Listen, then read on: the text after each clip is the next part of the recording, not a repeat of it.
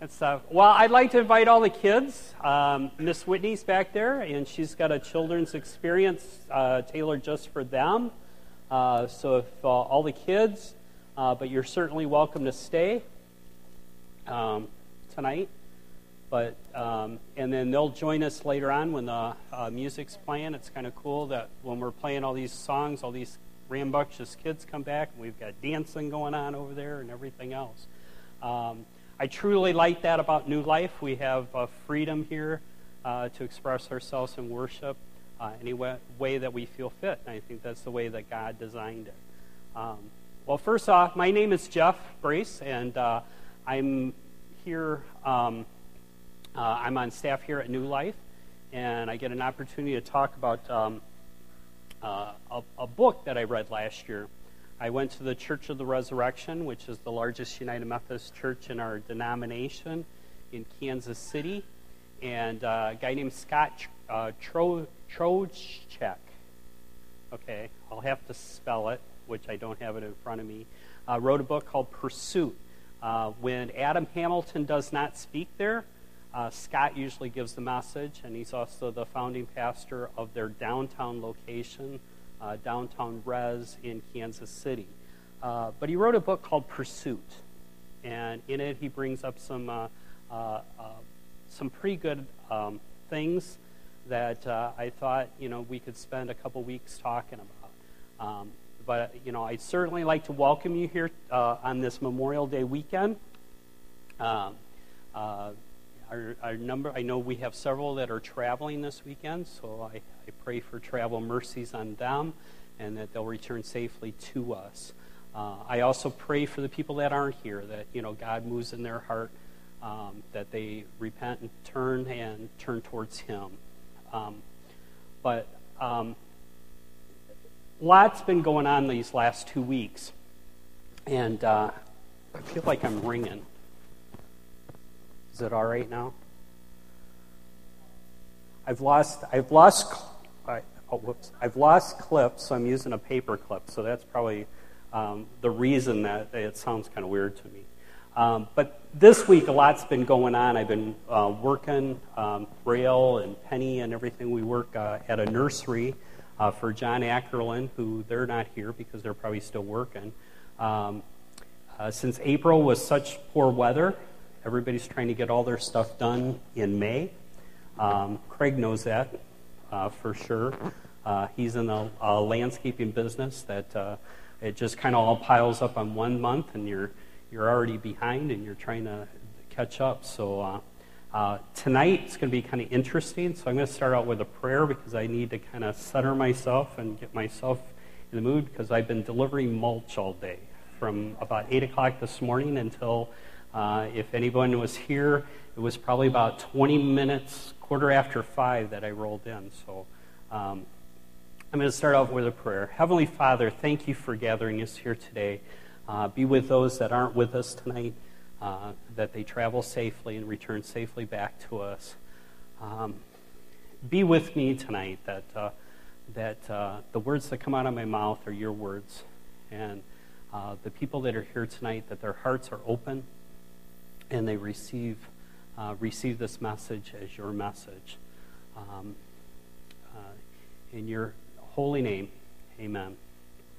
Amen. Also, I forgot, I'd like to welcome the people that are listening to on our podcast. We have several people that actually listen to our messages from around the country, believe it or not. The numbers are somewhere up to about 10 or 12 people that basically listen to the messages. It's also a great way, if you do miss a Saturday night, you can kind of catch up. But on our website, if you go to our website and click on Listen, all our messages are on there. Thank you very much. My time has expired. But you can listen to any of the messages that you miss, or if you want to re-listen to one of the messages, you're certainly welcome to do so. Also, we have some resources on there that sometimes in the message or during a Saturday night we have a prayer or something, so we put those in our resource section so you can kind of meditate on those. As I said, a lot has happened this week. Monday was kind of a horrific day with the weather concern. Oklahoma, actually, when it happened, the reports of how many injured and how many people had lost their life fluctuated quite a bit. It started out to be about 24, then it ended up about 51, and then I heard 91, and then it went back down to 27. But the thing is some people lost their life in that. And a lot of times we get to a place and we wonder why God lets those things happen. At times we kind of doubt our faith. A lot of times, and I think God puts doubt in there to make our faith stronger. You've heard of the expression "leap of faith." If it wasn't for doubt, we would never take the leap.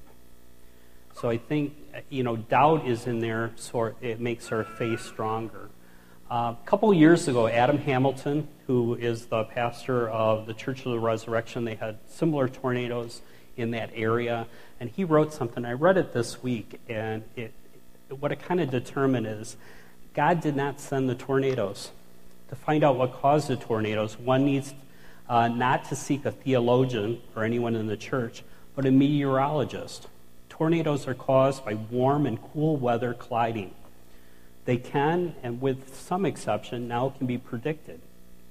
The promise found throughout the scriptures, exemplified by the confidence of the 23rd psalmist, that even though I walk through the valley of the shadow of death, I will fear no evil, for you are with me.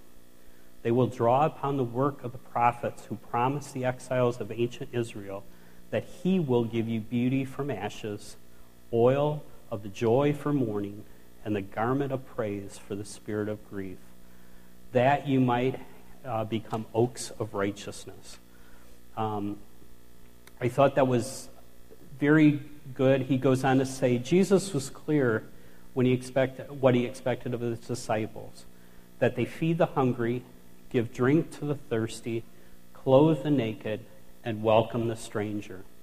We invite you to become the hands and feet of God by giving the resources to help those people and communities affected by the storms, and then volunteering their time to go to the affected areas and give themselves to the task of cleaning up and rebuilding and embodying Christ's presence for the afflicted. Many Christians do not believe that God sends tornadoes, but they do believe that God walks with his children through the storms, that he sends his people to help after the storms, and that with and through God there is always hope. I thought those were very poignant words because the tornadoes that happen in Oklahoma, those aren't going to be the last tornadoes that we come in contact with. There may be even tornadoes in this area, as there has been in the past. So use those words as kind of a meditation to kind of rationalize what has happened. But for the next 2 weeks, we're going to be talking about pursuit and what that means. The great pursuit, the pursuit of happiness, trivial pursuit, the pursuit of God, how we are the pursuers or the pursuees. This week in the e-newsletter, how many people read the e-newsletter? And I certainly like to invite you, if you currently don't get them, if you have an email address, leave us with that email address and we can get you on that email newsletter that comes out once a week that Mark talked about at 6 o'clock in the morning. I think I sent it out this week at 5:59 in the morning. So I wanted to beat it by 1 minute. But in it, I talked a little bit about something that happened to me in 4th grade. I was sitting, and it was like September, so it was when school came back in session. And I was sitting there at my desk, and I get this note. It's folded up, and I didn't think anything of it. And like I put in it was kind of a sarcastic remark, but I thought it was a piece of paper so I could make a spitball or something with it. So I put it up in the corner of my desk, and I didn't do anything about it until later in the afternoon. So I reached for it later in the afternoon, and I opened it up. And it said, Jeff, do you like me? Yes box, no box. TH. Okay? So I'm sitting there going, wow. Well, there were 2 girls in our class that had the initials TH. Okay? Teresa Hall, who was probably, she was cute. She was gorgeous. And then this other girl, who was, no, that would be KG. This was in 4th grade. I didn't know Karen in 4th grade. And then this other girl who she was cute. I'm not saying that, but if I had my druthers then, it would have probably been Teresa Hall. But her name was Tammy Hayda. Who later I found out that that's who sent me the note. But I still kind of remember the feeling that I had when I read that note. We were probably a progressive class because normally in the days that I was in 4th grade, it was usually the guys that made the first move, but this girl made the first move. But so I just felt that feeling, that somebody was pursuing me. Somebody wanted to know me a little better, wanted to know if they liked me or if I liked them. And a lot of times we have that same attitude about God. We romanticize our relationship with God. We think a lot of times that God pursues us. That we go on about our lives, we go about doing our normal activities, but all the time God's pursuing us. And yes, God does pursue us, but he pursues our obedience and he pursues our love. He doesn't pursue us because he wants anything from us. He made us. And in a little bit, I'm going to kind of illustrate that on why I feel that, God doesn't chase us, because he knows where we are all the time. He knows exactly where we're at. The first time that God does that, how many people remember the book of Genesis and Adam and Eve? Adam and Eve were in the garden, a beautiful garden, just like this. And they had it made. They had everything. They had all the animals. They had all the food. They had everything. And God told them what? Not to eat off the tree. Okay? So, the woman saw the tree, how beautiful it was, and this is from Genesis 3, verse 6. The woman saw that the tree was beautiful with delicious food, and the tree would provide wisdom. So she took some fruit and ate it. So she plucked an apple off. I'm not Eve, I'm Adam. But Adam took the second bite of the apple. And then she gave it to her husband, who was with her, and he ate it. And they were both saw clearly that they were naked. Until they ate the apple, they didn't see that they were naked. Right? So, pretty good apple. Thanks. Thanks, Kim. So the next part of it, they took some fig leaves and they covered themselves. Careful now. Well, wait. It does say they sewed them together.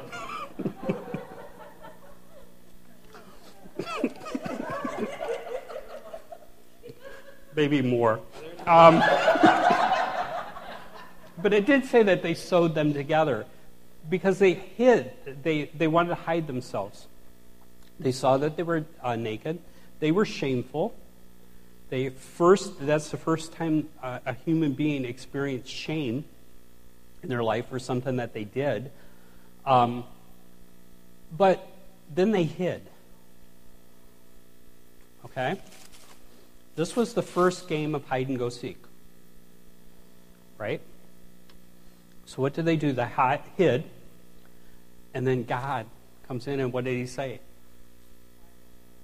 Where are you? Where are you?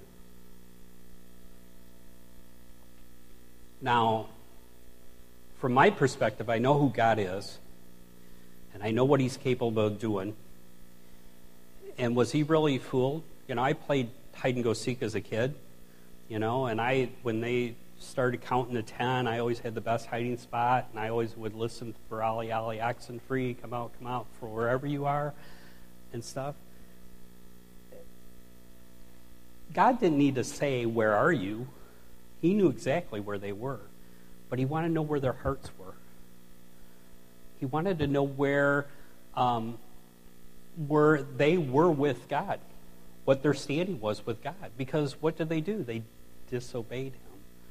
God told them not to eat the apple, but they did. Okay? They were banished. We were talking a little bit about this, about childbirth earlier, but, it goes on to say that's why women will experience pain in childbirth. That's why men will toil every day in the soil. It's not going to be easy anymore for anybody because you disobeyed me. Was that a punishment? No. God pursued our obedience, and we weren't being obedient. So we can still be obedient through the lives that we have now. But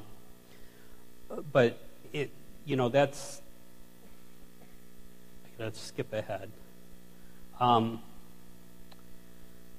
But the Lord God said, the human being has now become like one of us, knowing good and evil. And that's what he wanted to do, is us to differentiate, because we didn't know what evil was. We knew what good was. Earlier in the story, God asked Adam, why did you eat the apple? And what does he do? She made me do it.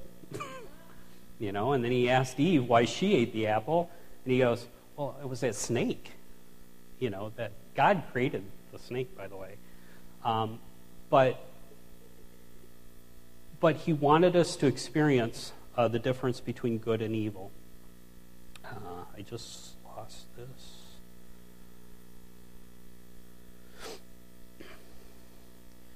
The next story I'm going to talk about is something, and Andrew's got a slide. I'll have to apologize. The slides that I did prepare, I don't have them tonight. So we're going to have to kind of muddle through what we have now. But in Exodus 3,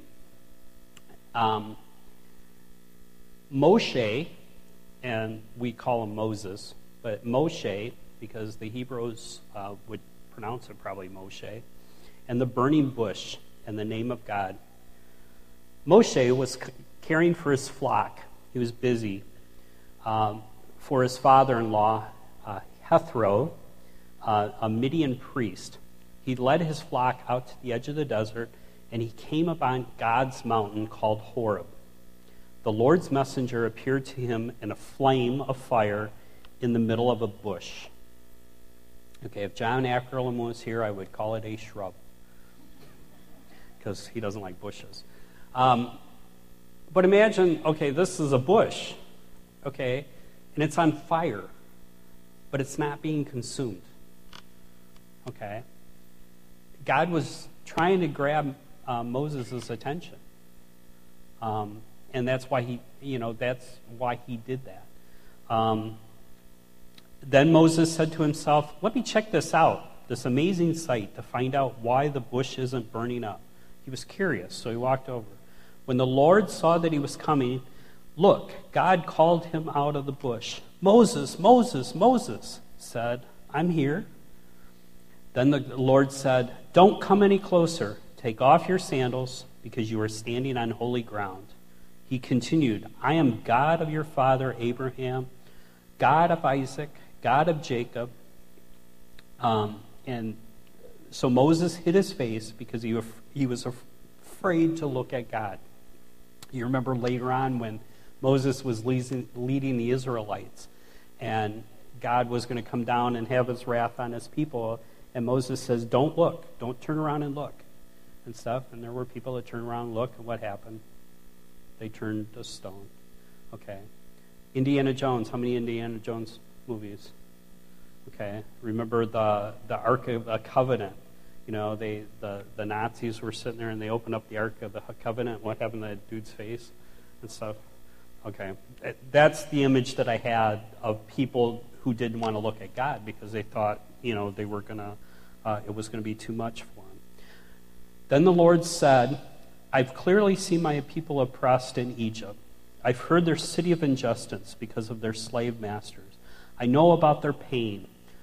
I've come down to the rescue from the Egyptians in order to take them out of that land and bring them to a good and broad land, and the land that's full of milk and honey, a place where the Canaanites and the Hittites and the Amorites and a lot of people.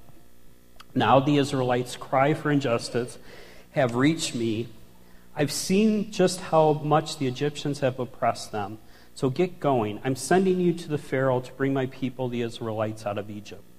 But Moses said to God, who am I to go to the Pharaoh and bring the Israelites out of Egypt? God said, I'll be with you. And this will show you that I'm the one who sent you. After you bring the people out of Egypt, you will come back here and worship God on this mountain. God's name, or God's special name. This is the first time that God reveals his name to Moses. And if you have a Bible and you look at that, later on, when they come to that name, it's always Lord. And Lord is all capitalized. And there's a reason for that. Because the name of God was so sacred that the earliest Jewish people and the Hebrews and stuff, it was against the law to pronounce God's name because it was so holy and stuff. So whenever there's a book in our Bibles and everything, and they use the specific name of God, they always capitalize it Lord, Lord, all capitalized, and that's why they do that. But Moses said to God, if I now come to the Israelites and say to them, the God of your ancestors has sent me to you, they are going to ask me, what's God's name? What am I supposed to say to them? God said to Moses, I am who I am. Basically, he said, I am. I am has sent me to you. God continued, say to the Israelites, the Lord, the God of your ancestors, again, all those ancestors, has sent me to you. This is your name forever. This is how all generations would remember me. Now, God's name, and if Andrew will... Oh, we don't have it. Darn it. It's one of the slides that I had last night that I don't have with me now. But God's name is actually, when you spell it out, it looks... I won't do it. Who knows what the pi symbol looks like? You know, like pi 3.16, whatever. One of the letters is like that, and it's in there twice, and then there's a couple other symbols. It's actually 4 letters. And when you read them in Hebrew, because when we read anything in English, we read it from left to right, right? Well, in Hebrew, or ancient Hebrew, they would read it from left to right. And when you pronounce these letters, because in Hebrew there are no vowels, so whenever they see letters like this, they breathe them. They use a lot of breath when they do that. So God's name is actually what they call a tetragrammaton. Okay, and if you want to Google it, Google tetragrammaton, and this name will come up. But how you pronounce it, and I'm going to try the best I can to pronounce it the way that it's originally pronounced, is Yo, He, Wa, He. Yo, He, Wa, He. Sounds like a person breathing, right? Well, yo, yeah, yo, wow. It's been described as the breath a baby takes when it's born, or when a person takes its last breath. The word. When you look at it, that's where we get Yahweh from. And that's probably the most sacred name of God that we know of is Yahweh.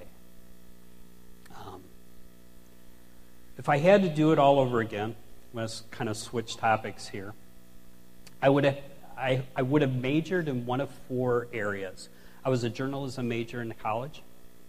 But out of 54 years, I finally think I've grown up. And there's four areas that if I had to do it all over again, I think I have it narrowed down to what I would major in college. One would be sociology.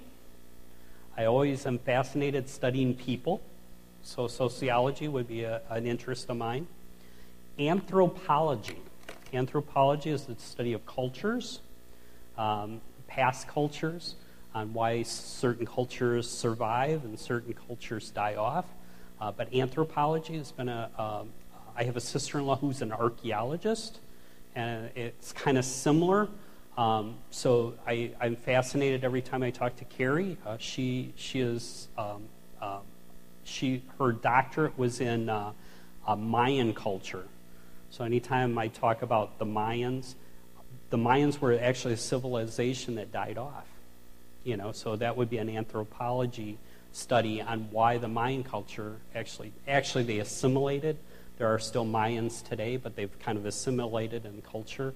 When we were down in Belize, we actually met some Mayans. They hold that proudly, that's their heritage of being a Mayan. So I firmly believe that they assimilated into another culture. But on the other end of the spectrum, those are two, would be astrophysics or quantum physics. Okay? And I'll tell you why. Space, the final frontier. Monday afternoon, I went to see Star Trek before I found out that there was a tornado. I went to see the new movie Star Trek, and if you haven't seen it, go see it. If you're an original Trekkie, you will be happy to know that it's a lot better than the last one that they did. But in Star Trek, everybody knows that, to boldly go where no man has gone before. Okay, space, the final frontier. They talk about things about warp drive and, the transporter that, makes your molecules transport somewhere else. It's fascinating. And they also said, I grew up with space. When I was a child, it was the Mercury Project. How many people were around with the Mercury? Thank you very much. The Mercury Project was a very lonely space ride because you rode by yourself. Okay, whoever was in a Mercury space capsule, there was only one astronaut in the space capsule, so it was very lonely. The next project was Gemini. Gemini, there were two people in the spacecraft, so you had a partner, a friend. I was fortunate at an early age. The National Guard Armory had something going on, and my dad was involved, and I went there. They actually had a mock-up of a Gemini space capsule there, full-size mock-up of a Gemini space capsule, and they thought it would be really cool if a kid sat in it, and guess I sat in it. So I saw all the buttons and the knobs, and I said, wow, I want to do this. This looks fun, And especially if somebody else was going with me, because I don't know if I could stand being cooped up in a place by myself because I'm claustrophobic. But if I had somebody with me, it'd be kind of cool. Also, at a young age, I know exactly where I was when Neil Armstrong walked on the moon for the first time. And the reason I'm saying this is this week also the Herschel Space Telescope. It's a European space telescope that's in 23,000 miles above space. And it's on its final, it's about to run out of fuel. okay, if it hasn't already. But it's been doing, the last project that it's been doing, it's been staring out into space, and everybody sees over on the left-hand side the little dot in the center. Well, what it is it's blown up that big. And when scientists were kind of talking about this, they said, is this a new kind of universe? Because it actually rotates two different directions. Okay, most universes, like the Milky Way, there's a spiral and it kind of spins and stuff. But this particular universe is spinning this way, and it's also spinning this way. Well, what they did through computer analysis is they found out that it's actually two universes merging together. Okay? And it's something that they're being able to witness now. They are calling it a star factory. And what a star factory is our Milky Way universe just naturally, every year, produces about 2 or 3 stars. Okay? And these are stars the size of our sun. So nothing smaller than that. It probably produces a lot more things smaller than that. But things that are larger than our sun, it produces about 2 to 3 new suns or new stars a year. This thing produces over 2,000 stars a year. Okay, they've actually time-lapsed it. This, by the way, is 4 billion light years away from the Earth. Light year is how long it takes from light to travel in 1 year.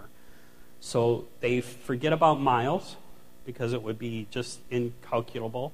So think about 4 billion light years away. So it's a long way away, okay? So what they did is they did a time lapse to see these two universes merging together, and they kind of, through computer analysis, because they know their paths and stuff, so they go back 1.5 billion years in time, so they can actually see these come together and all the stars being produced. So they're star factories. How many people remember the verse in the Bible about God naming things?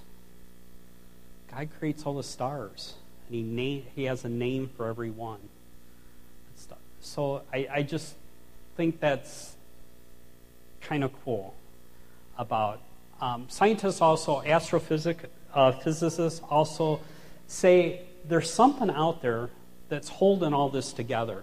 You know, they know that the universe is ever expanding, but they have identified that there's a force out there that is actually holding everything together.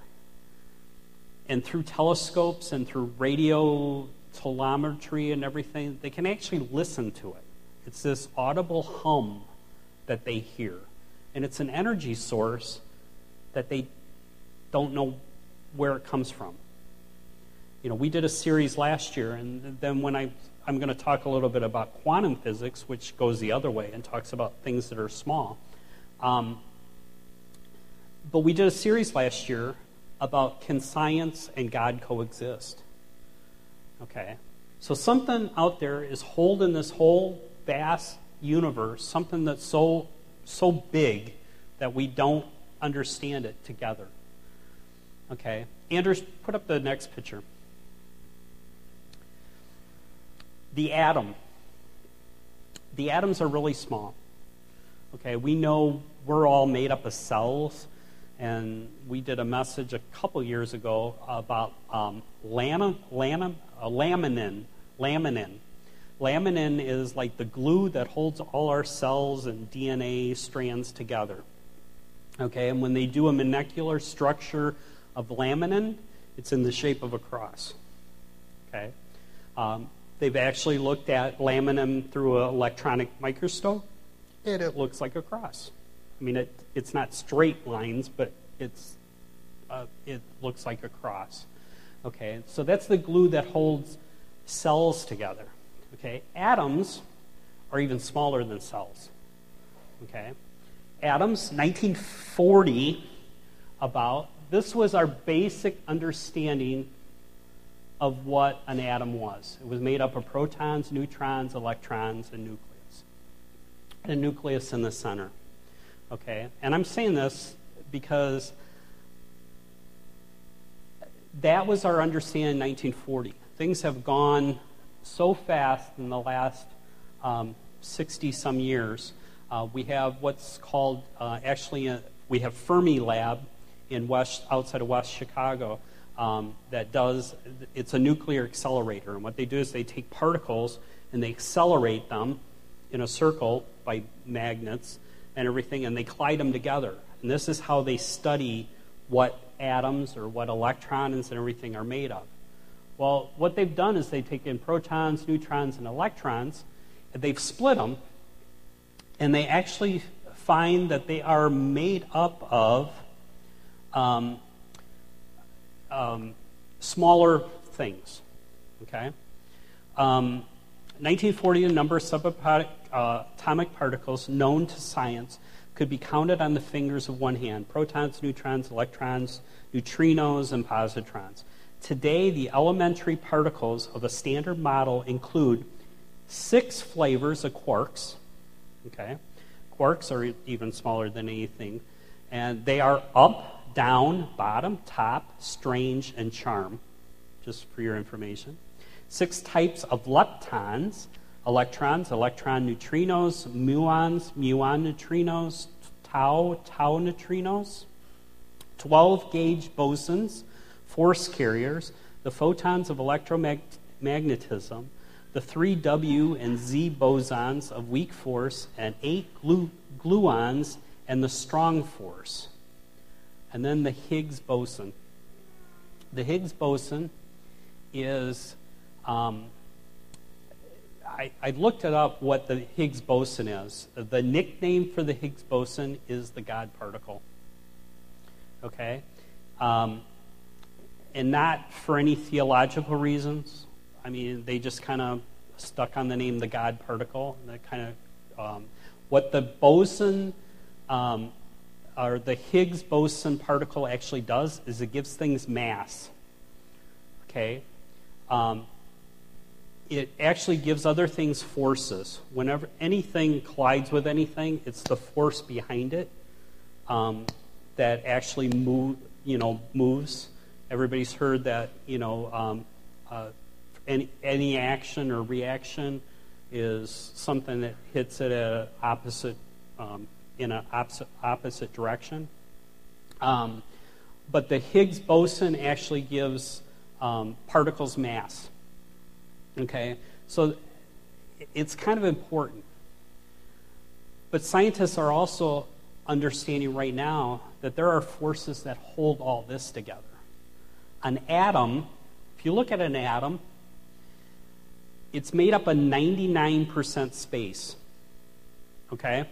So in between the nucleus and the electrons and protons and that whole round thing right there, 99% of it is nothing. Okay? If you took all the atoms that we have here on Earth or that exist and add up all that space, you could fit it inside the size of a sugar cube. That's how much space. I mean, so when you talk about quantum physics, you're talking about the really small stuff. Okay? I firmly believe that God is in the big space, the universe, and he's also in this. Okay? So God's all around us. So does God really come looking for us? He's got us surrounded. And that's the reason that I bring this stuff up. And a lot of this, I mean, it's ongoing. It's ongoing studies. And I read a paper a couple weeks ago where they're talking about that religion and God actually can exist in some of this stuff because we can't explain it. And I don't think God is explainable. So scientists, the whole thing about the scientific theory where, it's theory and you have to prove it by fact and everything, they're understanding that some of these things we just don't know. We're not capable of understanding it yet. There's a bigger force out there that's at work in this.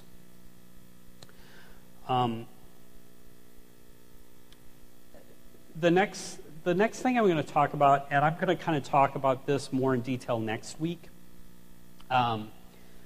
But this is my sociology and my anthropology part. But Scott points out in the book, he says, out of all our understanding, there are three questions that we're always asking ourselves, that human beings are always questioning. And one of them is, who am I? Why am I here?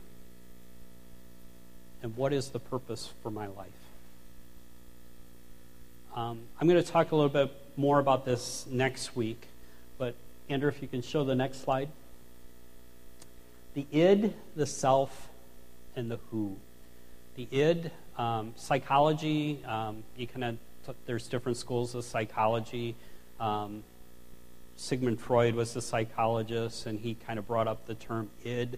I'm more of a cognitive thinker because I think you have certain traits that you're inherited with that you can't, you're just born with them. Somebody throws a baseball at you, what do? Like that. That's an instinct. That's an instinct, right? To shield your face. Babies, when you blink, a bright light hits you, you blink. That's an instinct and stuff. And then you have social learning. You have things that you learn throughout time. But Freud was kind of weird. He was also an atheist, but he brought up the idea of id, your identity, yourself, who you are. Okay? So we're going to kind of delve into that. The next one is tribe, community, and why. Tribe, when I first saw this term when I was young, I thought about Native Americans or Indians, the Indian tribe. But we're all part of a tribe, believe it or not. Tribes actually believe sort of the same things.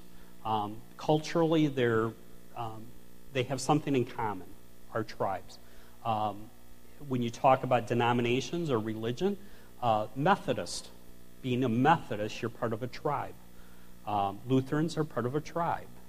Baptists are part of a tribe, to speak in that terms. But there are tribes, there are communities. Communities are something that we're trying to form an authentic one here at New Life, but it also could be coined in communities. But that's why I exist, why I'm here. The next one. Thank you. Mission or purpose or what? What's the reason for my life? Or what is the thing I'm going to do? So we're going to talk about mission, purpose, and what it is I am. In closing, what I'd like to do is wish you all a belated Aldersgate holiday. We didn't have a party. But people from around the world gathered in London this week for the 275th anniversary of Aldersgate. The experience on May 24, 1738, that shaped the life of Methodism co-founder John Wesley. I felt my heart strangely warm. I felt I did trust in Christ, Christ alone for salvation, and an assurance was given me that he had taken away my sins, even mine, and saved me from the law of sin and death. Wesley wrote in his diary. Wesley, then 34, had his transformative experience during an evening worship gathering on Aldersgate Street in London. So that many years ago, John Wesley knew that there was a higher being and that he was surrounded by God. He quit saying that God was pursuing him, and he started pursuing God. He started pursuing that relationship.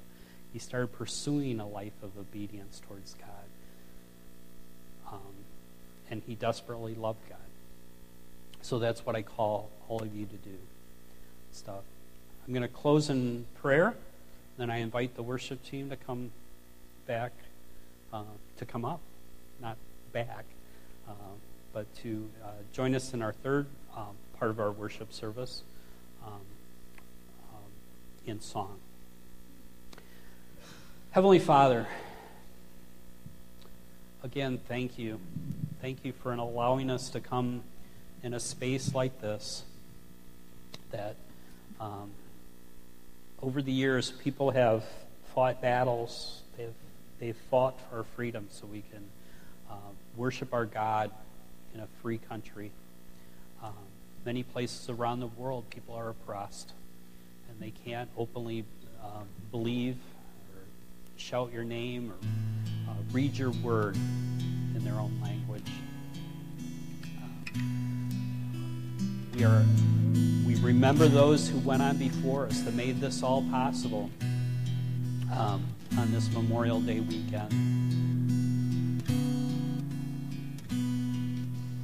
Be with our time the rest of the night that we can truly pursue your love, pursue your obedience through the words that you've given me, through the songs that we're going to sing.